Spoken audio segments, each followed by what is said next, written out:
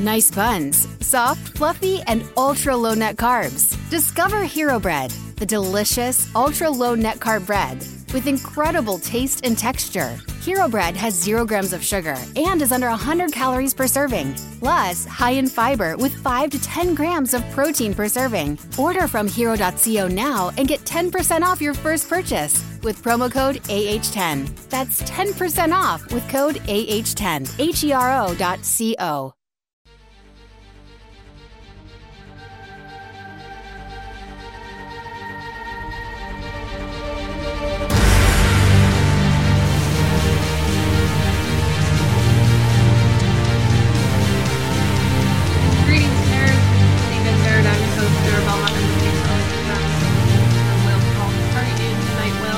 Doing very well, Sarah. How you doing this evening? Awful. Oh no, what's wrong? What's wrong? Okay, so this little viewing party is starting to give me a lot of anxiety. No. And it's just spiraling because I feel as if every platform you tell me to try doesn't work and has some kind of weird, it can only work on this one browser, which for whatever reason won't work on your laptop. If we pull this out, people better watch. People better listen to it. Yeah, we'll pull it off. Breathe. I have. You're only gonna we will find something that works that works on your end. We will. I have a fallback. I always have a backup plan. That's being given my job. You know, you plan and you have contingencies. So make a plan, execute the plan. If the plan doesn't work, my job about expectations. I am letting everyone know, clear expectations. We'll find a different co-host for any future versions of this. No. We'll make it. I'm the eternal optimist. You should know that by now. I'm not. Speaking about optimism, DC superhero movies have set out a new schedule. And starting off with The Batman, which was originally going to drop on June 25th, 2021, is now moved back to October 1st, 2021. The Flash, the movie, they should put it like a colon and say the movie. Ezra Miller, ? Is now pushed up to June 3rd, 2022. And Shazam 2 is pushed back to November 4th, 2022. Who? No. I know. Don't even say it. I know what you're going to say. You're only one. Yeah. The only one you care about is the Batman. I know. I do, but honestly, I also, for whatever reason, even when I list off the Batman, it's not the same with when we went through a few weeks ago the new schedule for the MCU. Fair point. Yeah, I hear you. I feel bad for our Pats, partly because he's in a Christopher Nolan movie that is all screwed up now because of timing, and then he gets the Batman role, and suddenly he's back on top and everyone's talking about him. And now with COVID, the two big projects he was really driving are stuck in this weird funk. So yeah, but I thought they were really. I mean, Nolan still thinks that they can get Tenet out this year. So. Oh, I'm sure we'll see Tenet, whether it's on my mini laptop or if it's on a big screen, I don't know. But even if he doesn't, he might do a re-release in theaters when they're actually up and running and people are going to them. That's another thing. Just because suddenly the theaters are open doesn't mean people will necessarily go. Exactly. I mean, so far, I guess the only state that is crazy enough to open right now is Georgia. But even so, I mean, I know I personally probably will have a second thought before I go to any kind of mass gathering for some time. Yeah, I Honestly, I'm so much of a hermit that I barely go to mass gatherings. It's such a weird way to put it. Oh my god. Okay, yeah. I mean, yeah. It's just like it's like restaurants opening up or whatever. I'm kind of like, yeah. I think I'm gonna keep doing this takeout thing. This is working pretty well for me. So. Oh my god. And I hardly ever go to restaurants, but this is so off topic. Yeah. Anyways, I agree. I think that's one thing that's going to be very interesting is how everyone readopts in this new world whenever we are able to lift it, knowing, hey, Japan and China are going through their second waves. So even if you do that, doesn't mean it's there's a vaccine or anything yet. So right. Yeah, and actually, I was reading an article today about how Warner Media is planning for adjusting to the new normal after things do start to reopen, and really looking to maybe go into more of a streaming model. And we've seen this with films.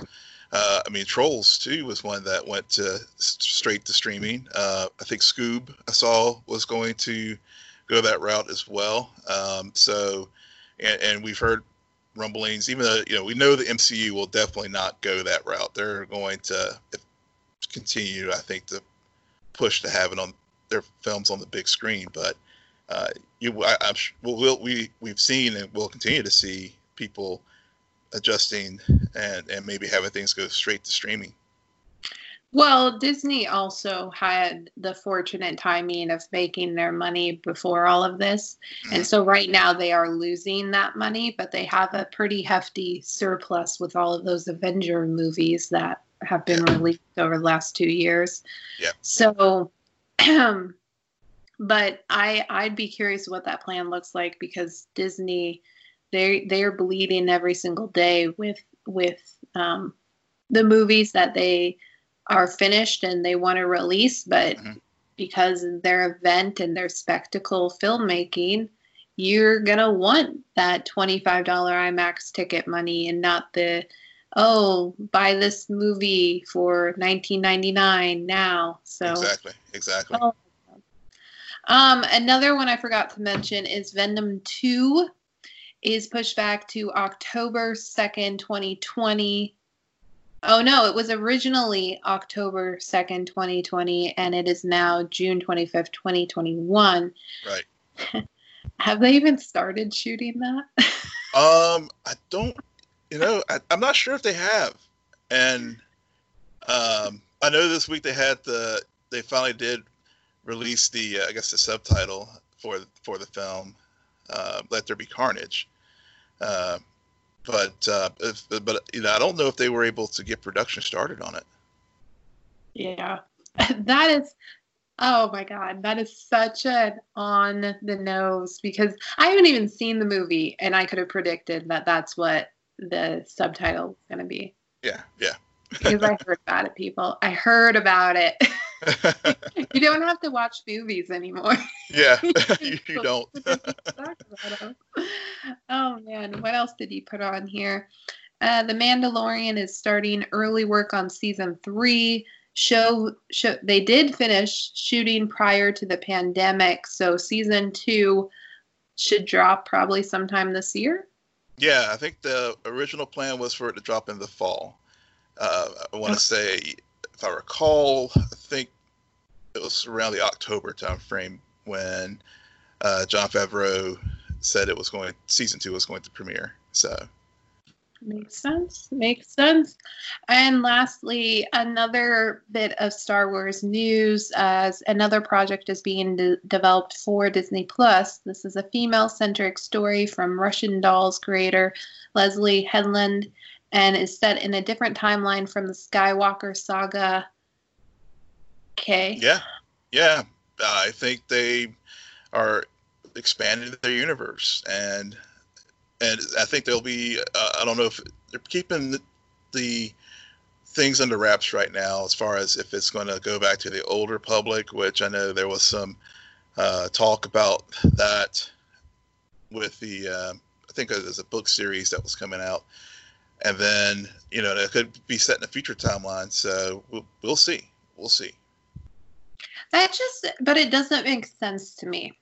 It is going to be set in a different timeline. Okay, well, Skywalker saga canon, Reylo canon, happened. So if it's set in the future, it's still of the same timeline. It's just that the events, like, don't expect to see Kylo Ren. Well, yeah, you really can't. He's dead. Don't expect to see Rey Skywalker. Ooh, spoiler alert. Man, I'm killing I think at this point, everyone knows that.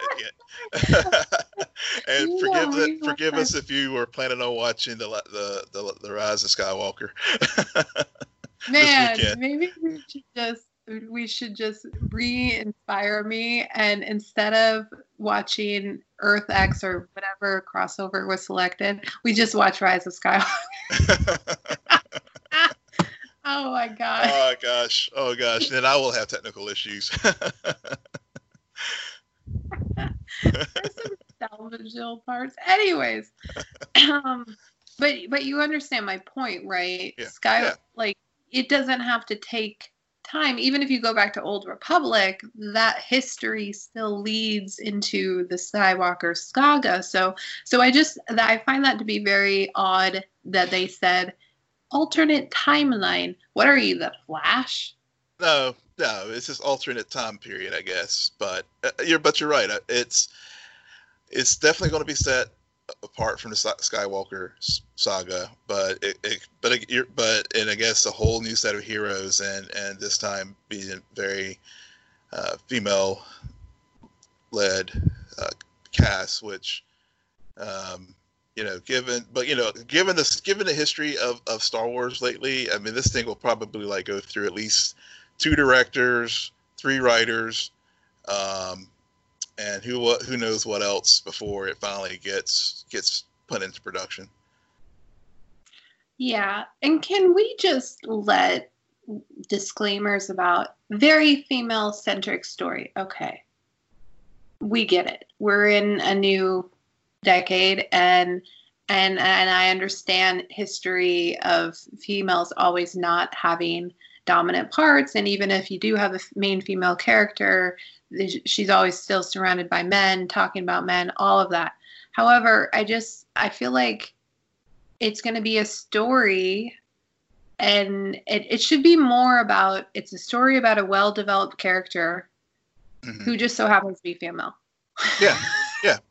I know. And that's another thing. I guess there's just something about the way that this is written. That really makes me kind of want to nitpick, because it's just, I think that there's a lot of poor choice in words. Yeah. I mean, quarantine mind. No, it's a fair point, but I mean, that's how it was. That's how it's been reported. So, as far as this new project, so yeah. Well, like I said, quarantine mind. I may be nitpicking, but it's just I hope one day it's not about that, and because I know that if that was if the Mandalorian, I forget what that was described as being, but it was never very male-centric story. Yeah, it was described as that. Yeah. Oh, yeah. It's funny. I mean, you could even do it like, people of color story, or fill in the qualifier as far as classification of individuals or race or sex. I mean, that happens, and it definitely was good call out on that as far as how they are describing this next thing in Star Wars. Okay, I think that was still there. I'm still here. That was just, which I have been noticing that every now and then lately, I think we're due for one, Will. I'm having this weird sense that we could have an earthquake. That one was definitely the largest that I've felt in a while. Oh. Wow. Hey, we filmed this or we film we record this in real time. But no, yeah, that was there was one in Juneau when I lived there. I remember Sorry, that. going off topic, but this is an interesting story. But Yeah. I was sleeping and it happened in the morning, and it felt as if there was a ghost. I swear to God, there was a ghost on the other end of the bed, and it was shaking my bed back and forth. Like it was the most odd feeling in the world. Wow. Yeah. The one time we had there's a fault line not too far from this section of North Carolina, and so there was an earthquake, and I completely missed it somehow. I don't know, but I remember I was walking down the street, saw an old friend of mine, and we started talking, and then this lady came running down the street and like screaming that there's an earthquake, and a couple other people as well, and I was like, oh, was there? And it was pretty significant one too for the East Coast, where buildings are damaged and stuff in Virginia and whatnot. But yeah, I completely missed it. Yeah, I've only been through a few. I mean, I wasn't in Anchorage when their big one happened. Excuse me. So to get back on topic in other news, Yeah. The Flash. Let's start with The Flash. Okay, we can start there. All right. You want to start? Yeah, I'll start with this one. So it finally did air because, you know, as we joked, whenever we saw the CW schedule, we were like, is it going to really happen? Because it seems like everything gets rescheduled at least once. But it did air. And so I had planned on watching the episode aired, I guess, the exorcism of Wells, and I didn't get a chance to, and so you know, I liked the episode. It wasn't a great episode. It was an okay episode, but I really feel that this second 6B has been really messed up because of all the scheduling snafus due to COVID. Because I felt dropping back into this episode after being gone for 5 weeks. It whatever momentum they had built up, it completely evaporated for me when I started watching it. Right. And so I ended up watching it twice just so I could give it a fair. I know, I'm a nerd. I know, but I had to like, you know, come down with something after that Little Fires finale, which we'll talk about in a bit. But just to be fair in my critique of the episode, and I still felt the same way. I think you know, one thing we did learn, Grant did confirm that the season will be cut short. So the season will end on a cliffhanger with episode 19. And so I liken it back to our discussions with Swamp Thing, because now I feel like, okay, I know this season's cut short, so how are they going to manage this? And these episodes are obviously filmed before COVID. One thing I did like about it, and it was just, you know, a completely coincidence, they had the nice little given that it was the anniversary of Prince's death, and having that little diamonds and pearls line in there whenever Ralph and Cisco encountered the Sue whenever she was in disguise. That was a nice little touch. I know it's completely coincidence, but it was just kind of cool little thing there. Ragdoll, underdeveloped. They have such potential with that villain, but I just feel like all they do is focus on the creep factor, but there's so much more there that could be mined with that villain. Yeah. So that's sort of my general over thoughts, and we could talk about more specifics after hear your thoughts of the episode. So, I mean, I can't say much more than what you just said. I had very similar. It was very hard for me to remember where we left off. I didn't even think about going back. We all know I'm not a really big fan of this season of The Flash. Ever since everything went on about Carver and his organization, which I'm forgetting, Black Hole. It's Yeah. Black Hole. Okay. Yeah. So it's just, and then this episode in particular, it really stuck out to me. Carver sucks as a villain. He is a very caricature, and the actor, geez, who did that casting? That was awful casting, FYI. Yeah. And it's so obvious when that actor is playing against the actress who plays Eva or Eve, because she actually is doing a good job. She is. However, and I don't know if I would call it underdeveloped so much as why I don't like it when to increase the villain's capability and quickness, we have to decrease our hero's smart intelligence level. Because Iris looks like a fool. She's all trying to figure out a way out, and in my mind, 6 weeks have also passed in that world. Yeah, Girl, yeah. this is going on a bit long when you know she has the ability to control the mirror, and she's like, come on, Iris. And Barry too, and something that was odd about this episode, Ragdoll, I completely agree with you, very underdeveloped. However, what really struck me as odd is even not having watched the most recent episodes recently, I still felt as if the ending of this episode completely unearned, left field, made no sense. I don't understand why Barry isn't I know he's freaking out, but he is not. There was something about the way that ending was choreographed which just did not work for me at all. And then everything with Joe. Yeah. Yes. I hated, and I knew it. I knew he was going to pull the wire himself. And I'm just, and everything's going to be fine. See, I'm glad you brought up about Joe. I'm glad you brought that up because to me, this episode and creative this work would have worked so much better for me if it was actually Joe who had been a doppelganger instead of David.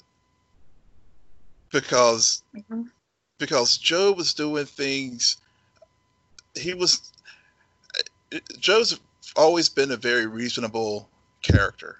And so for him to continue to press the way he did in this episode just seemed out of character for him. So to me, it would have been better to, especially if Eva's goal is to freeze out all of Barry's friends and families by creating these mirror doppelgangers, and they will find a way to do, just as a side note, a doppelganger somehow in the Arrowverse. It's just their go-to trope. Even now it's using the mirrors instead of the multiverse. I felt that Joe, it would have made more sense to me for him to be a mirror creation than David Singh, because it was like when I saw Captain Singh react that way and stuff, it's just sort of like, okay, now what did I miss? When did I miss the switch out? Because we've seen the switch out with Iris, we saw it with Camilla, and it says at some point we should have seen it happen with David. So maybe it happened and I just can't remember because the way the wonky scheduling has happened this year, not to their fault of their own, at least with the last few weeks. So there's that piece, and then with Iris, you're right. It didn't land how I think they wanted it to land for me either. Yeah. Because honestly, Barry, there's been several signs all throughout, but throwing up the flashpoint, throwing up the losing your parent, now, line, no matter how frustrated Iris would get with Barry, she would not stoop that low to given that he's lost both parents. She would never, ever go that route.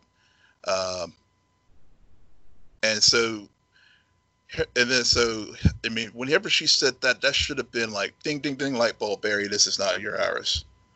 Instead of it having to go to that melodramatic kick him out of the house moment. So I agree that didn't really land for me the way it should have landed, or how they intended for it to land as for me as a viewer. Yeah. It just,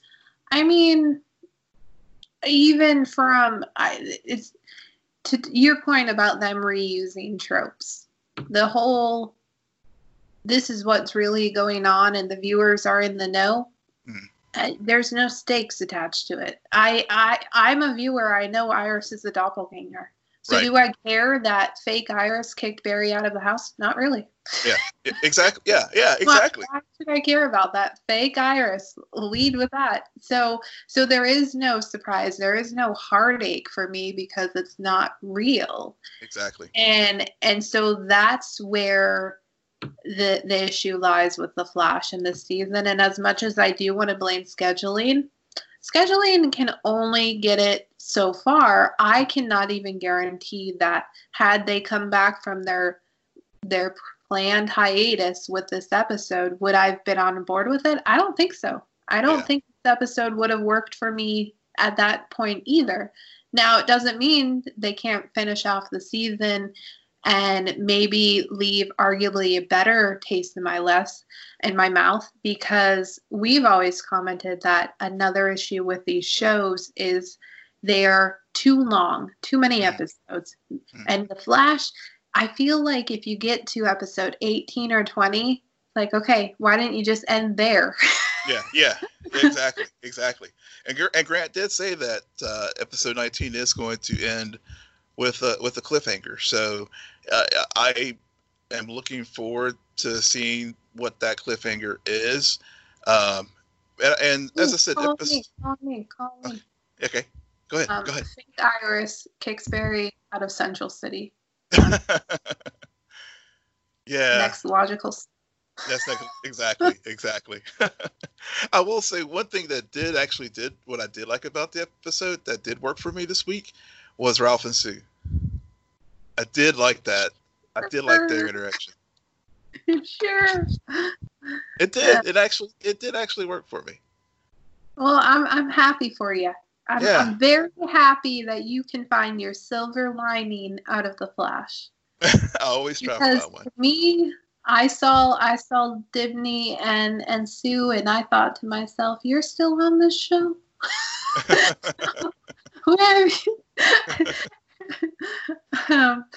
And anytime Cisco was on, I'm just thinking to myself, when is he gonna leave? When is he gonna... No. I can see why. I mean, arguably that was the best parts of this episode, is because it was banter, it was a lot of jokes and character progression. Yeah. Yes, you nailed it. You nailed it.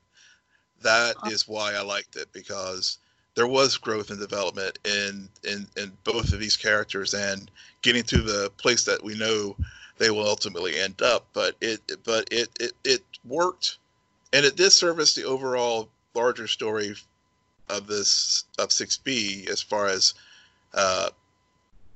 Carver and Black Hole trying to gain the advantage, but it used supporting characters in a way that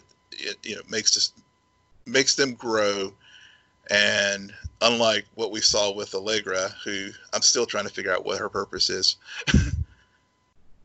in the show, other than this weird side story with her and Nash, but from helping Nash overcome his guilty feelings of losing of losing the mirror version, the doppelganger of her. But beyond that, I'm just sort of like, okay, yeah, she's just kind of there. So hopefully, and I know she's been signed on for as a regular for season 7. So hopefully, as we get further into this season, they'll develop her a little bit more. Probably not, but yeah, we'll see. We'll see. All right. And so now we can talk about Little Fires Everywhere. They had their season finale or series finale. Is it a season finale? I think they gave themselves, it's sort of like Watchmen. I think it was maybe intended to be a one-off, but they left a little bit there that if they wanted to come back for a second season, they could possibly do it. So I am so mixed about this show. I'm so mixed about this finale. I can see good parts. I can also see some bad parts. I'm glad, spoiler alert, it wasn't Izzy, but it was Izzy, and it was the kids. And there was something about those moments that really felt just weird. Yeah. Like, yeah, let's do this. Let's burn down the house. It just, by the halfway through the episode, I started predicting dialogue. Oh boy. And I just was not surprised. I mean, it just, I guess overall I'm kind of mixed because I'm sure you're going to raise 5 points, which are really good and really strong. But in general, I wasn't happy last night when I finished watching, and I was like, ugh, okay. Yeah. So for me, yeah, you're right. Overall, I felt like they saved the best for last. Mm-hmm. With this series, it was. I don't want to say slow burn because that's just so easy to have a pun. But I'm so confused. Did you like it or did you not like it? I liked it. Okay. I liked it overall. I liked the season overall. I mean, it had its ups and downs, but I felt that this, as I said, they saved the best episode for last. And I think the first few episodes were way better. But yeah, go on. Yeah. I think maybe it's just, and for me, it's the performances. I think maybe did it as far as just Reese Witherspoon just completely losing it, and which was, considering the characters that she plays a lot of times, her just that moment when she just completely lost it and yelled at Izzy, "I didn't want you anyway," and also the moment with Lexi with the whenever Lexi confessed to having the abortion and saying she's didn't want to be perfect, and just a shrill, just a sheer manic, like deathly scream back that you are perfect. And so those moments like that in the episode where it was just such raw emotion really drove home the things that have been building up over the course of the season for me. I agree that one moment with Lexi was great. However, I feel as if the moment with Izzy, we saw that in the previous episode. Yeah. In the car. And yeah, so, we did. And so, to me, it felt repetitious, where the only difference is the kids were around, and the kids finally realized that Izzy's relationship with her mom isn't all made up in her head. She isn't being a brat. No, her mom literally does hate her, so it was recognition there. But for me, I was just like, okay. Moving along. I've seen this fight now a few times. So yeah. We have seen the fight a few times, and this, I think it was there because I think they had to set the things in motion for the siblings to burn down the house because absolutely, yeah, because I mean this and the reason why I say that is it just obviously in the adaptation from the book in the book Izzy does burn down the house, and then they changed it in the TV show for the siblings to do it, and this was sort of, I guess, the dramatic way to trigger the event to make that happen. Which I guess is my point. Why I didn't really like it is because it felt forced. It felt as if the viewer is having to relive this fight now for the 15th time, right, just so the siblings can see it and lead to the overall action. And to me, I'm just like, well, that's forced. That's not organic. The characters naturally wouldn't have seen that. Right. But at the same time, I do understand that they were also building up Reese Witherspoon's character, Elena, to have this psychotic break and for everything to burn down. It's just there. And this is what I was saying before. There's something about it where I recognize the strong parts of the writing. They kicked it off with this beautiful flashback and the idea that once a human touches a baby bird, its mother rejects itself forever or rejects it forever. Mm-hmm. Yeah, I love that. I love the circular storytelling of the final art project that Mia creates about the town and being locked in a cage and everything. But there was also something so melodramatic and so forced where I'm just like, you finally win your court case. And it just so happens that we get a scene of the baby not going to sleep. And the mom wants to get out of bed and go check on it. And the husband's like, no, she'll be fine. Well, that just so happens to be the night that her real mom comes and takes her away. I'm like, what? Yeah. What the heck? Yeah. I mean, this again. I agree with you there. I mean, things were pretty much went. I mean, there was nothing surprising in this finale. I will agree with. I will say that on that point, yes, there, as you said, you could predict lines of dialogue. Yes, there were definitely things that would happen. I mean, for example, I mean, we knew Bibi would never win the court case as far as getting her kid back. One, just from a storytelling point, but two, but I think it also again reiterated the structural inequalities that were in Shaker Heights and the structural classism and racism that's there too. So so this series all eight episodes has been on the nose with those points left and right. So I mean it's this, it stayed true to form. The kids losing it and like burning it down the house, yeah, that was completely forced and I mean it seemed to me that maybe Lexi of the three may have realized what her ex-boyfriend was trying to tell her last week's episode.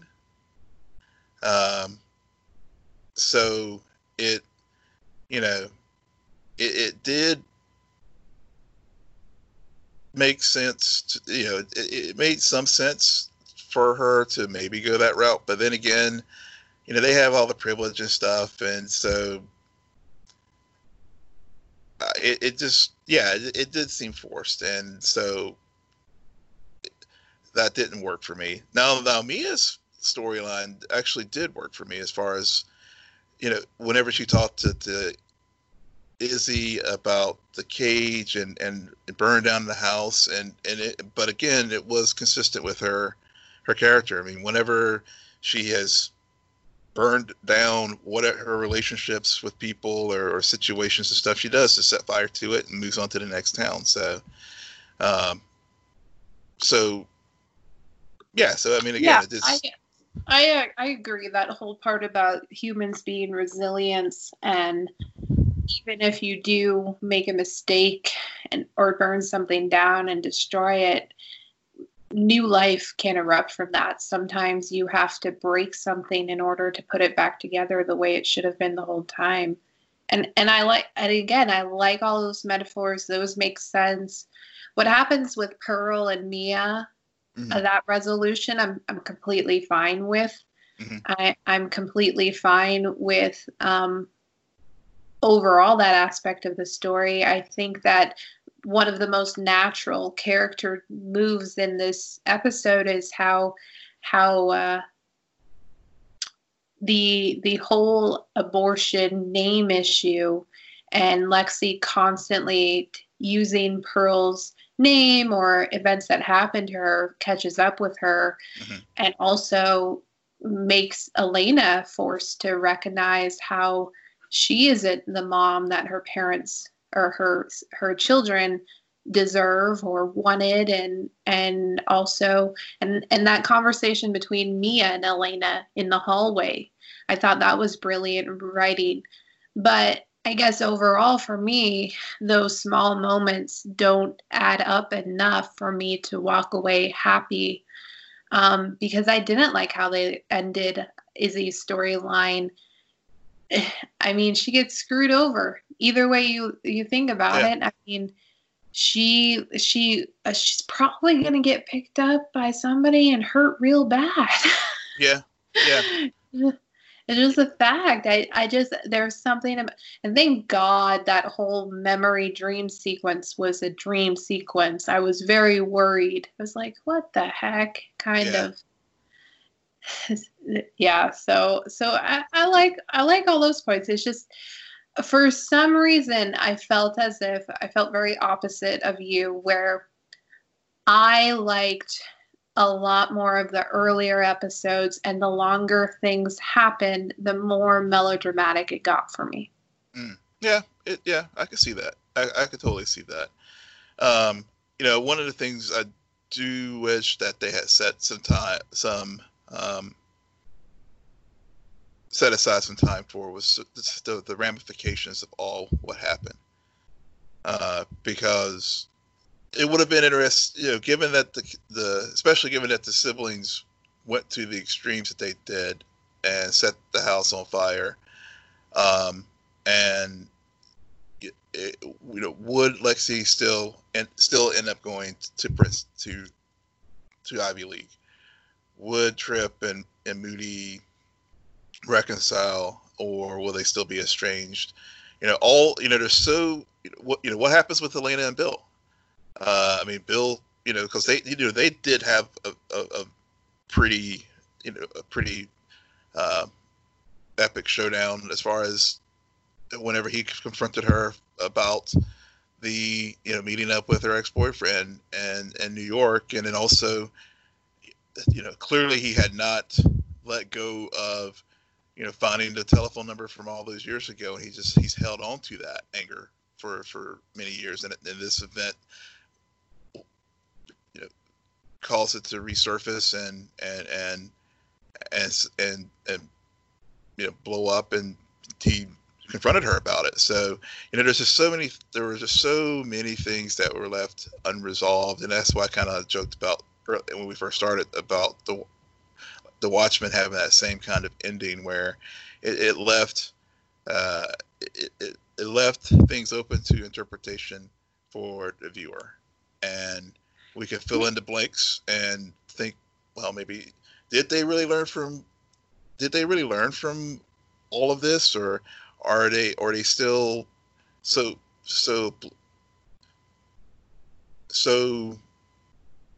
tied to their privilege and stuff that it wasn't something that happened, but they don't learn from it and grow from it. I disagree. Watchmen, that finale concluded everything to me. You could make a second season, of course, because there's an inception moment at the very, very end, which is like, oh, does she now have Dr. Manhattan's powers? Man, am I spoiling things for people. But that being said, the overall story did get wrapped up in that final hour, all of the plot lines. Mm-hmm. So even though they left the door open, it wasn't more the story that they set out to tell in Watchmen, start to finish, was cohesive and everything was wrapped up. In this story, I feel like, to your point, they left a lot of doors open, a lot of, well, what happens now? And honestly, frankly, the only two characters that I could really think of I need maybe one or two answers of is Izzy and Elena. The other characters, I think they did. Mia and Pearl definitely got closure in the season finale. Trip and Moody, I think they kind of got the short end of the stick, because by the point of escalation, their little fighting over girl was minor compared to everything else that people were blowing up about. I mean, Lexi had her moment. Does she go to Princeton?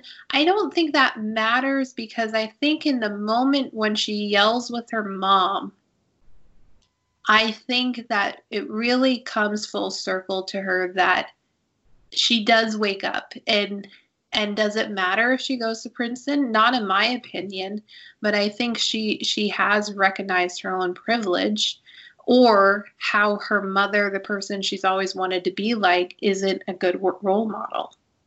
Yeah, I agree with you there. I do disagree with you though about Pearl and Mia, because I mean, we ended there with Pearl learning about her grandparents, but there's still an open question about whether or not Mia reconciles with her parents. So I mean, you're pulling it. You're really. I know it's a reach. But I mean, is it enough to sustain an 8-episode season? Probably not. Definitely not. But. And I guess that's just sort of my point is, as a viewer, you can still, if they were to do an epilogue of a 2-hour mini movie or 2-hour event or whatever to answer some of these questions. I mean, I guess I got invested enough in the characters, I especially Mia, Pearl, and Elena, that I would want to know the answers to some of those questions. And I got disinvested enough where I don't, which is fine. I think it's interesting how I was the one who found this show and brought it to you and said, you got to watch it. And then by the end of it, you're like, no, I want more. And I'm like, oh, no. Speaking about shows, I am curious, did you get a chance to watch Run? I have not yet. So we found this show on Amazon Prime called Prashant. It's a Bollywood Indian comedy drama that I found. I'll send you the link to it. It's so I fell into that. It's a very funny show. So I've been watching that this week. So I haven't had a chance. So Run is on my watch list for the weekend, because the show that I fell into this week is short. It's like 8 episodes and they're like 30 minutes each, so I only got 2 left. All right. Yeah. Will, why don't you tell our listeners where they can find you? Yes, you can find me at Will M. Polk. That's WILLMPOLK. And you can find me at Twitter at SJ Belmont, SJBELMONT. We are having April 26th. We will be holding an Arrowverse crossover party and dropping that episode probably the following day. The poll results are in, and Crisis on Earth X won, which is surprising because I did secretly want Flash vs. Arrow because I'm feeling a bit nostalgic as of late. However, this was also another one I would be happy to revisit. If you guys had voted for Crisis on Infinite Earth, I would not be doing this.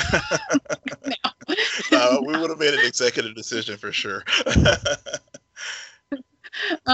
Please follow our crew on Twitter at Scene and Nerd. Friend us on Facebook, follow us on Instagram, but most importantly, rate, subscribe, and comment on Apple Podcasts, Spotify, YouTube, Stitcher, and wherever you get your podcasts. Good night, Geek Out. You're welcome.